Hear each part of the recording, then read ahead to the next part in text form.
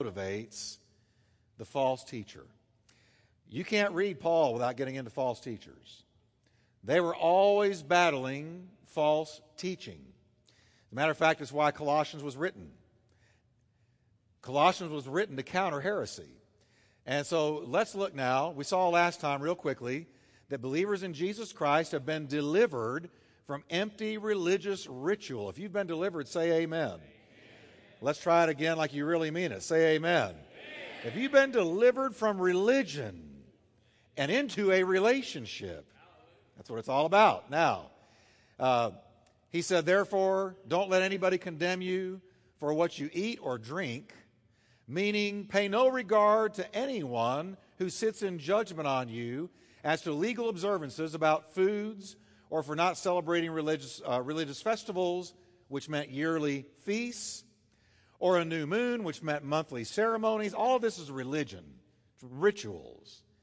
He goes on, or Sabbaths, the Day of Atonement and the Feast of Tabernacles, which have all come to an end with the appearance of Jesus Christ. Now, why should these things be refused? Hang with me just a moment longer. Here's why they should be refused. For these rules are only shadows of the reality yet to come, and Christ himself is that reality. Talked last time about no longer chasing shadows. We are not to allow ourselves to be cheated by those who want to pressure us into unbiblical practices like worship of angels or asceticism. Remember asceticism? Punishing the flesh in order to subdue the sinful nature, which doesn't work, and so on. All right? We are not to allow experiences. We saw this last time. We're not to allow experiences, no matter how convincing they are, to trump the Word of God. The Word judges experiences. Experiences don't judge the Word. Okay? Look what Paul said. Even if you claim to have seen an angel, it doesn't matter. If the message is anything other than salvation by grace through faith in the sacrifice of Jesus Christ, let it be accursed. All right, Father, we thank you for your word tonight, and we pray that you'll speak to us and help us to be wise, discerning, sharp, and influential for Jesus. And we thank you for it in his mighty name. Will you breathe a prayer and say, Lord, I receive your word. Speak to my heart. Grow me up. Amen. Turn to your neighbor and tell him, you better perk up and listen. Devils are out there. And they really are. I tell you, I cannot remember a time like this time. I've been preaching, it's hard for me to believe, for 37 years. It's about to be 38 years. That's a long time. How many of you, I've been preaching longer than you've been alive? Don't raise your hand. I don't even want to know now that I think about it. But I tell you, I've seen a lot, but I've never seen a time quite like this one. Deception is just pandemic. They talk about the swine flu being epidemic. Let me tell you, deception is pandemic. And if ever there was a time the church needs to be in the Word, trust me, dear church, it is now. If you're not in the Word, you are going more than likely to be deceived. You're going to fall into some kind of deception because it's banging on your mind every day. Deception. So Paul wrote Colossians by the Spirit of God. Of course, the Spirit of God wrote it, used Paul. The Colossians was written to counter heresy, false teaching, deception. Now, you'll find Paul and Peter and Jude. I mean, how Jude rails against false teachers. You find all of them. John, all of them. In the epistles, in the letters, in the postcards from the edge, you find all of them addressing false teachers. They were everywhere. And it was a great danger to the church. Now, let me ask you $1 million question. Has anything changed? I mean, if they faced deception in the first century, are we facing it in the 21st? Is it as dangerous as it was then? Come on, everybody. Got the no nods tonight. Either do this or do this. But don't do that. All right. He was always, and the disciples, the apostles, were always writing to counter deception, because it began immediately to attack the person of Christ, the meaning of Christ, the work of Christ, who he was, what he did, what he was all about. Jesus immediately came under attack. Now, what Paul's about to do is expose the character of false teachers. He's going to tell us what makes these people tick. What makes false teachers tick? What motivates them? What is the root cause of why they do what they do? Well, the apostle says that the problem with those that seek to marginalize Jesus Christ or add to his finished work is very simple. Look what he says in verse 18 of Colossians 2. He says, their sinful minds have made them proud. Now, if you'll remember, in the Bible, we're told that pride was the very first sin. Pride is the first sin to invade God's newly created world. As a matter of fact, it invaded God's creation before he made the world, because it first appeared in Satan when he was still an archangel. He was an archangel. As a matter of fact, Satan was a cherubim. And it says that one day he became overtaken by his own beauty. He became narcissistic. You know the story of Narcissus. Narcissus was enraptured by his own reflection in the pond. Couldn't tear his face away from his own face. His favorite song was, "There is none like you." No one else can, do for me what you can. Narcissism is when you are completely enraptured by yourself. It's a very dangerous mental condition, but I'm not here to be psychological. I'm here to tell you that the first sin was pride. And Lucifer, because God had created him with such beauty, and he was a musician. We're told in Ezekiel that his body was comprised of pipes through which music played. Did you know that's in Ezekiel? So he was a musician and a worshiper of God. That's why the devil hates worship, because he can't do it anymore. He lost it. And only the redeemed really worship God in spirit and in truth. Jesus told us that. But he was a worshiper deluxe. He was a cherubim, a cherub. And pride rose up in him. And he said to himself, I will ascend into heaven and I will be like the Most High. God took him and God hurled him to the earth. He became a disembodied spirit, serpentine in his shape and form. And when we meet him, his sin and fall have already taken place. He slithers up to Eve and tempts her as an already fallen, damned, judged creature. He hated the beauty of God's creation because he ruined what he had. I believe the reason Satan hates people to be saved is because he hates them to get what he lost. So he was a worshiper, but he was filled with pride. Pride was the first sin. The Bible says pride precedes a fall. If you don't watch pride, pride will take you down. I've noticed, you know that I like to watch Forensic Files and Court TV, and you know that I am a chaplain with the police department, and I am pretty fascinated with just watching the way that God works, and the way that God brings judgment, and the way that God is a God of justice.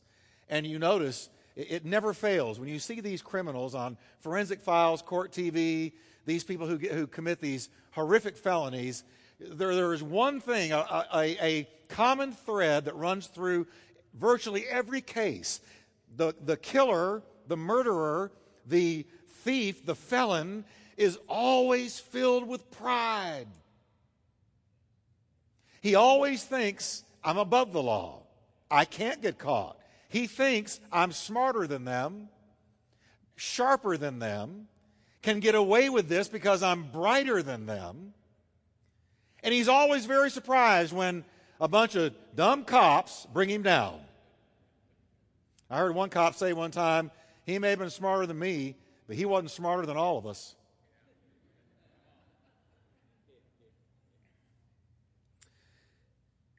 Pride is an infection. Pride is when you overestimate yourself. Pride is when, instead of humbling yourself and getting an honest estimate of yourself, you inflate yourself. You begin to think you're better than other people, above other people, more valuable than other people, smarter than other people. And I'm telling you, when that pride, when you begin to believe it, when you begin to fall for the lie that pride tells you, it's not long. It's only a matter of time before you stumble somehow, some way, someday. Floom, down you go. Because you were so filled with pride, you weren't watching yourself. You weren't playing by the rules. It's a dangerous state of mind. We always picture the devil trying to get us, drink, smoke, or chew, or run with the boys that do. We never stop and think about how he has some bellows. You know what bellows are? Those bellows that you blow the air into the fireplace to get the fire raging. He has bellows, and he does this. You are so incredible. You are so amazing. Have you thought about it lately? Have you looked in the mirror lately? I mean, you're really better. And if we could see you spiritually, you're a big balloon. And he keeps inflating you, and you can get away with it, and you're above the law, and you're above the rules, and you're above all these things. But he knows when he gets you to a certain size of inflation and pride and arrogance, he's also got the needle. And here you are, and pop! Down you go. These false teachers, he said, are filled with pride. They're filled with intellectual arrogance and spiritual arrogance. They believe they're above the Word. They believe they're smarter than God. And almost always they claim to have a new revelation. God has spoken to me. Oh, you're still into that Bible stuff? Into that conservative dogma? You're still into that? I've had a new revelation, dude. Yeah. God has given me a new thing. Anytime I hear the word new attached to theology, I go the other way. Because when the Bible closed out, it closed out. That didn't mean God stopped moving. It just says after Revelations, the canon's complete, it's over. Now, if you want truth, open up the Bible. It's here. It's right here. There's not going to be a new revelation. We talked last week about the Mormons, about Jehovah's Witnesses, all these cults. They all began with, I've got a new thing. But there was an arrogance. There was pride. He said, their sinful minds have made them proud. One commentator wrote, there are many people who think if they cannot understand a preacher's sermon, he's deep. What did he say? I don't know. But that must mean he's deep. I don't know what he said, but he said it well. He's deep and he's learned and he's an intellectual theologian. If he gives these huge words, monosyllabic words, these 8-syllable words, and flowery and eloquent, and all these long sentences. Well, I don't know what he said, but boy, he sure had charisma. He says, if he uses sentences that have no meaning and words that they can't fathom, and if he makes speeches calling them sermons out of which they get nothing, then they assume, some people, he's got to be very learned because I didn't get it. And deep and profound. I'll tell you what, if I hear somebody and I can't tell you what they said when they're done, I don't listen again. Jesus talked plain. Hello, everybody. Could he have talked way over our head? Oh, my Lord. He made words. He made the brain and the mouth that says the words and thinks the words. Jesus could have gone way over our head, but what did he do? He condescended and talked simple language, simple parables that everybody can understand.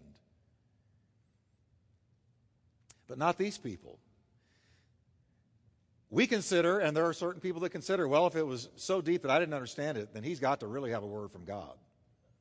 And then if by and by he does say something that they can understand, immediately they seize upon it as being the words of a sage and of a great man of God, no matter what he says.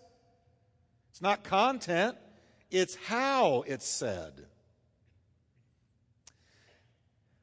Now, if that's not screwball, says this commentator, I don't know what is.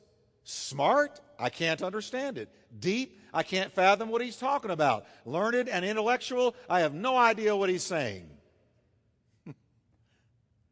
You ever heard somebody like that? I'm going to say it again. If I listen to somebody and when they're done, I can't tell you what they said, why should I listen again? Why should I listen again? You know, folks, we've got to get disenamored with charisma and start listening to content. Jesus had content. All right? So, by arrogance and intellectual pride, men depart from the Word of God to teach things God never commanded. This is the root of false teachers' motives. That's the root. I'm above the Word. I'm smarter than the Word. And there was a whole movement way back at the turn of the 19th century. Whole movement. It's called higher criticism. Higher criticism was hatched in Germany, came across the oceans, came here, got into our seminaries, and higher criticism basically had this attitude. The Bible is not there to pick me apart. I'm here to pick it apart. The Bible isn't here to tell me how to live. I'm here to decide which part of it is the Word of God and which part isn't. This intellectual arrogance got into colleges, it got into seminaries, it got into professors, it got into teachers, it got into those who are supposed to be churning out pastors and evangelists and preachers to feed flocks. It got into their teachers, their professors, who began to teach them, gee, I think there were two Isaiahs. We think certain parts of the Word of God really are not the Word of God. We think really a lot of it is fairy tales and myths and legends and things just passed down through different cultures. And so they began to graduate pastors and preachers and evangelists who could not stand in their pulpits and say, "Thus says the Lord," because they weren't sure. It had been ripped from them. There are seminaries, if you go to them, you are in danger of losing your faith. They will rape your faith. They will strip you of your beliefs if you let them. Not all seminaries, but some. I heard of one recently. Somebody was asked to pray. A seminary. And somebody stood up and addressed God as she. Nobody said a word. Folks, there is such a dumbing down. There is such a departure in so many areas and levels of academia. As a matter of fact, if you want to know where some of the greatest rebellion against God exists in our day, it is in the high ivory towers of academia. They resist God. They insist on the teaching of evolution when they don't have a leg to stand on. They reject creationism because if they teach creationism, they lose their job and lose their funding and lose their money and lose their professorial positions. There is such a high level of conspiracy amongst academics to keep God out of school, out of the students' minds, out of the textbooks, out of the culture. It is revolting. Not all, but a lot. What happened to them? They are proud. The Bible says that. They're proud. It takes humility for a man to say, "Lord, you know what? I humble myself before you. I humble my mind to your word. And this is going to be my guide for life. And I'm going to let this word and the God of the word guide me, speak to me, lead me. I humble myself before you, Lord."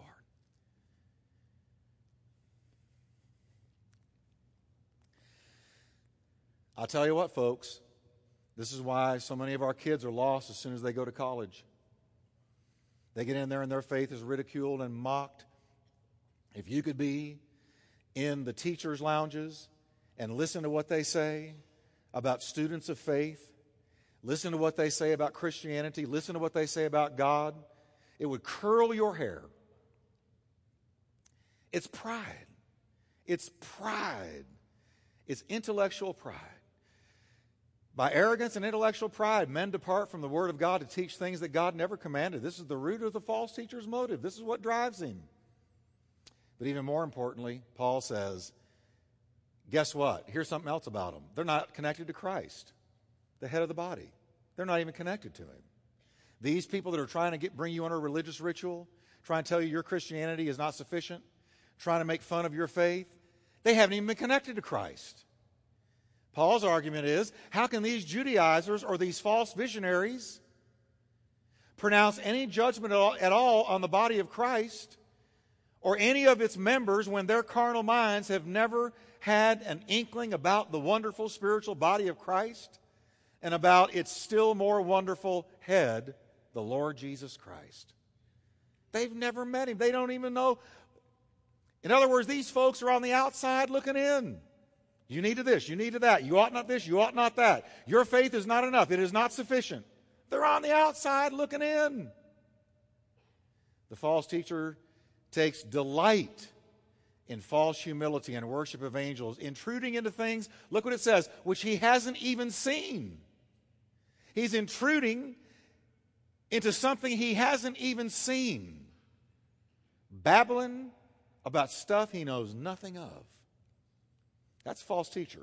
The apostle then adds that the whole body of Christ does its divine growing by constantly receiving supply of vitality and by constantly being knit together as one developing unit. And how are we knit together in unity as one developing unit? One body. See, we got lots of members, a couple of hundred members here tonight, but you know what? In God's mind, we're one body, one. Fingers, toes, mouth, eyes, ears. We're one body, okay? And what is that body connected to? Well, if there's no head, it's dead. The body is connected to the head and receives all its vitality from the head. So he says, how does this knitting take place? Quote, Paul says, for he holds the whole body together with its joints and ligaments, and it grows as God nourishes it. The nourishment comes from God. Right now, you're being nourished. Right now. Now, if I was just up here talking Jeff-isms, you wouldn't be getting nourished. But if I'm teaching the Word of God, you're getting nourished. And you know what? The head is infusing vitality into you, and we are growing as one person as the energy and strength and nourishment flows from the head. He's saying these people have never even been attached to the head.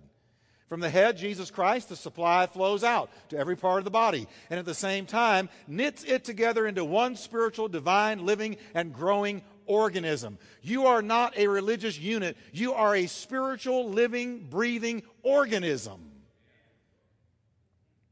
That means you're alive. Now here comes these critical Judaizers. You need to observe new moons. You need to observe this. You need to fast when we do. You need to this and that and the other. And if you don't do what we say, you're not saved. These critical Judaizers had never once embraced the head. So therefore, they had never once been a part of the body that they were criticizing. So Paul says if they criticize you, judge you, try to cheat you of your reward, tell them where to get off. You know, there comes a time when people are judging you. There's no fruit to it. You just need to tell them where to get off. Well, Pastor Jeff, that's not very loving. It's the most loving thing you can do. Look what he says. Then we learn a wonderful fact of what the head, Jesus Christ, has done for us. What has the head done for us? You have died with Christ, and he has set you free from the spiritual powers of this world. Now, I want you to, let's park right here, and I'm gonna park here, and I'm going to stay here for the remainder of this message. I want you to think what he said. You have died with Christ, and he has set you free from the spiritual powers of this world. Rulers of the darkness of this world, spiritual wickedness in high places, the evil demonic forces of this world, he has set you free from. He set you free from them. All right, now let's go on. You have been entombed with him in the baptism in which you were also raised up to walk in newness of life. Paul says, you were entombed with Jesus, crucified with Jesus. You know the old song, were you there when they crucified my Lord? Were you there when they crucified my Lord? Oh, sometimes it makes me tremble, tremble, tremble. Were you? You were there. And you know what else? Your old man of sin was crucified with him. And you know what else? It's still there. Now, it takes a while for your brain to catch up with that truth. You ever had something happen that takes you a while to catch up with it in your head? It's going to take you a while to catch up with that. But I want you to remember something. Look now. He says, our old man of sin, the sin nature that got you in all your trouble, that sin nature, when Jesus took those nails in his hand and his feet, was nailed to that tree, your sin nature was nailed to it with him. Well, Pastor Jeff, how could that be? I'm 21 centuries later. God.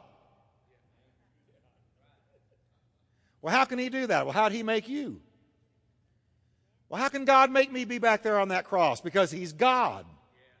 And because he tells us it's true. And we're to reckon it so. We're to assume and believe and live like it's true.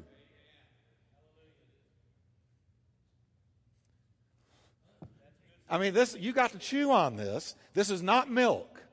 This is meat, T-bone, steak, medium well. No, well done.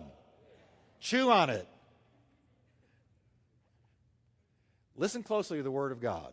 Knowing this, everybody say knowing. You got to have a knowing. Knowing this, that our old man of sin was crucified with him. That the body of sin might be done away with. That we should no longer be slaves of sin. It's crucified. What got you in your trouble? What got you? That sin nature that was drawn to drugs, drawn to alcohol, drawn to immorality, drawn to pride, drawn to all the things that engulfed your life when sin was destroying you. That sinful nature was crucified with Jesus. So that boy is dead. You say, well, Pastor, he doesn't feel dead.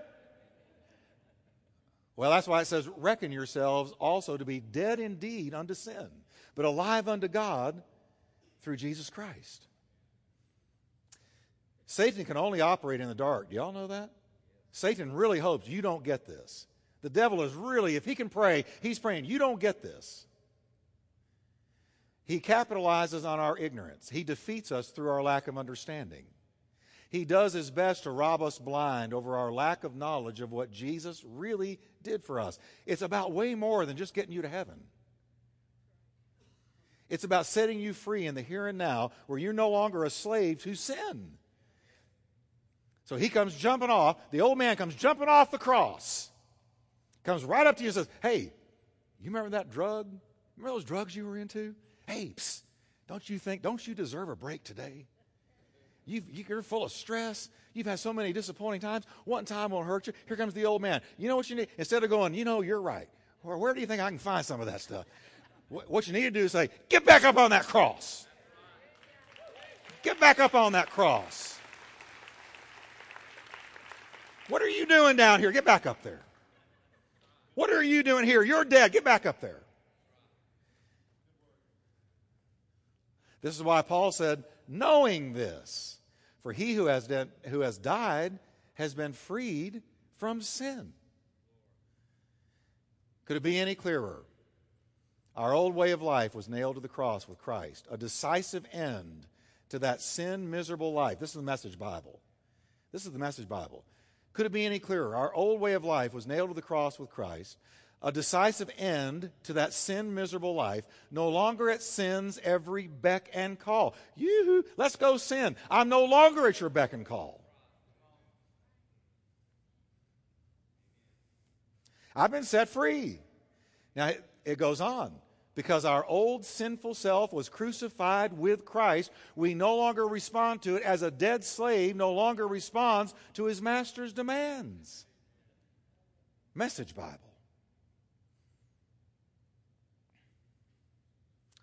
We had a master. The master was sin. And that master killed us every day, robbed us every day, followed us around in our life every day like a pickpocket, and he robbed us every day. That master called sin. The things you thought, the things you said, things you did, the attitudes you harbored, that pickpocket of sin robbed you by the day. Because you were at his beck and call, and there was no way you could ever resist him. You had no power. You were slave to him. He's telling us right here, no more. You have been crucified, that old sinful nature, crucified with Christ, so that when the master comes calling for you to sin, you can say, I am crucified with Christ. My sin nature is crucified with Christ. I might as well be dead to your voice. As a matter of fact, I am dead to your voice. We no longer respond to it as a dead slave no longer responds to his master's demands. A dead slave can't hear his former master nor respond to him. The master may demand, yell, argue, and debate all day long, but to no avail. The former slave is dead to him. And the Bible expects you and me as believers to wield that truth when the enemy comes knocking, to lure you into something you used to do. He expects us to, knowing this, so that we can say, my sin nature is crucified. I don't have to obey you anymore. I'm not in your chains. I'm not in your chain gang. So this is why Paul says, so why do you keep on following the rules of this world, such as don't handle, taste, touch, and so on and so forth? You're dead to these old rules and laws that cannot save you. You're no longer chasing the shadows. That which was casting the shadow has now fully arrived, the once-for-all sacrifice of God's Lamb. So Paul closes out chapter 2 with these words. Such rules are mere human teachings about things that deteriorate as we use them. These rules may seem wise because they require strong devotion, pious self-denial, and severe bodily discipline. They provide help in conquering, or no help in conquering a person's evil desires. Rules and regulations don't kill your evil desires. Asceticism, beating yourself up, punishing your flesh, won't kill your evil desires. It's not by religion, religious ritual, rules and regulations we defeat the flesh and have victory over sin. You can fast 3 times a week, wear a burlap sack all week long. You're still going to deal with evil desires. How are evil desires within defeated? We'll close with this. Romans 8:13. For if you live according to the dictates of the flesh, you're going to die. But if through the power of the Holy Spirit you are habitually putting to death, making extinct, deadening the evil deeds prompted by that sinful nature, you shall really and genuinely live forever. The only way you're going to have victory over sin is to quench it by the power of the Spirit of God living within you. That's why I tell you, like a broken record, stay in the Word, stay in prayer, stay in fellowship. Feed your inner man. Don't let your inner man starve to death. Feed your inner man. Listen to his cries. When your inner man, you're feeling restless, you're feeling angst, you're feeling nervous, you're feeling jittery, you're feeling out of sorts. Sometimes your inner man can be talking to you saying, feed me, get into the Word, get into prayer, keep me strong. Because as you keep the inner man strong, he's going to rule. And the evil deeds of the body will be quenched. And that's what Jesus died to give us. Can we stand together?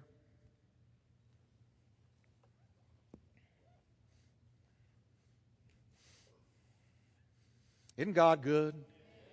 Isn't God good?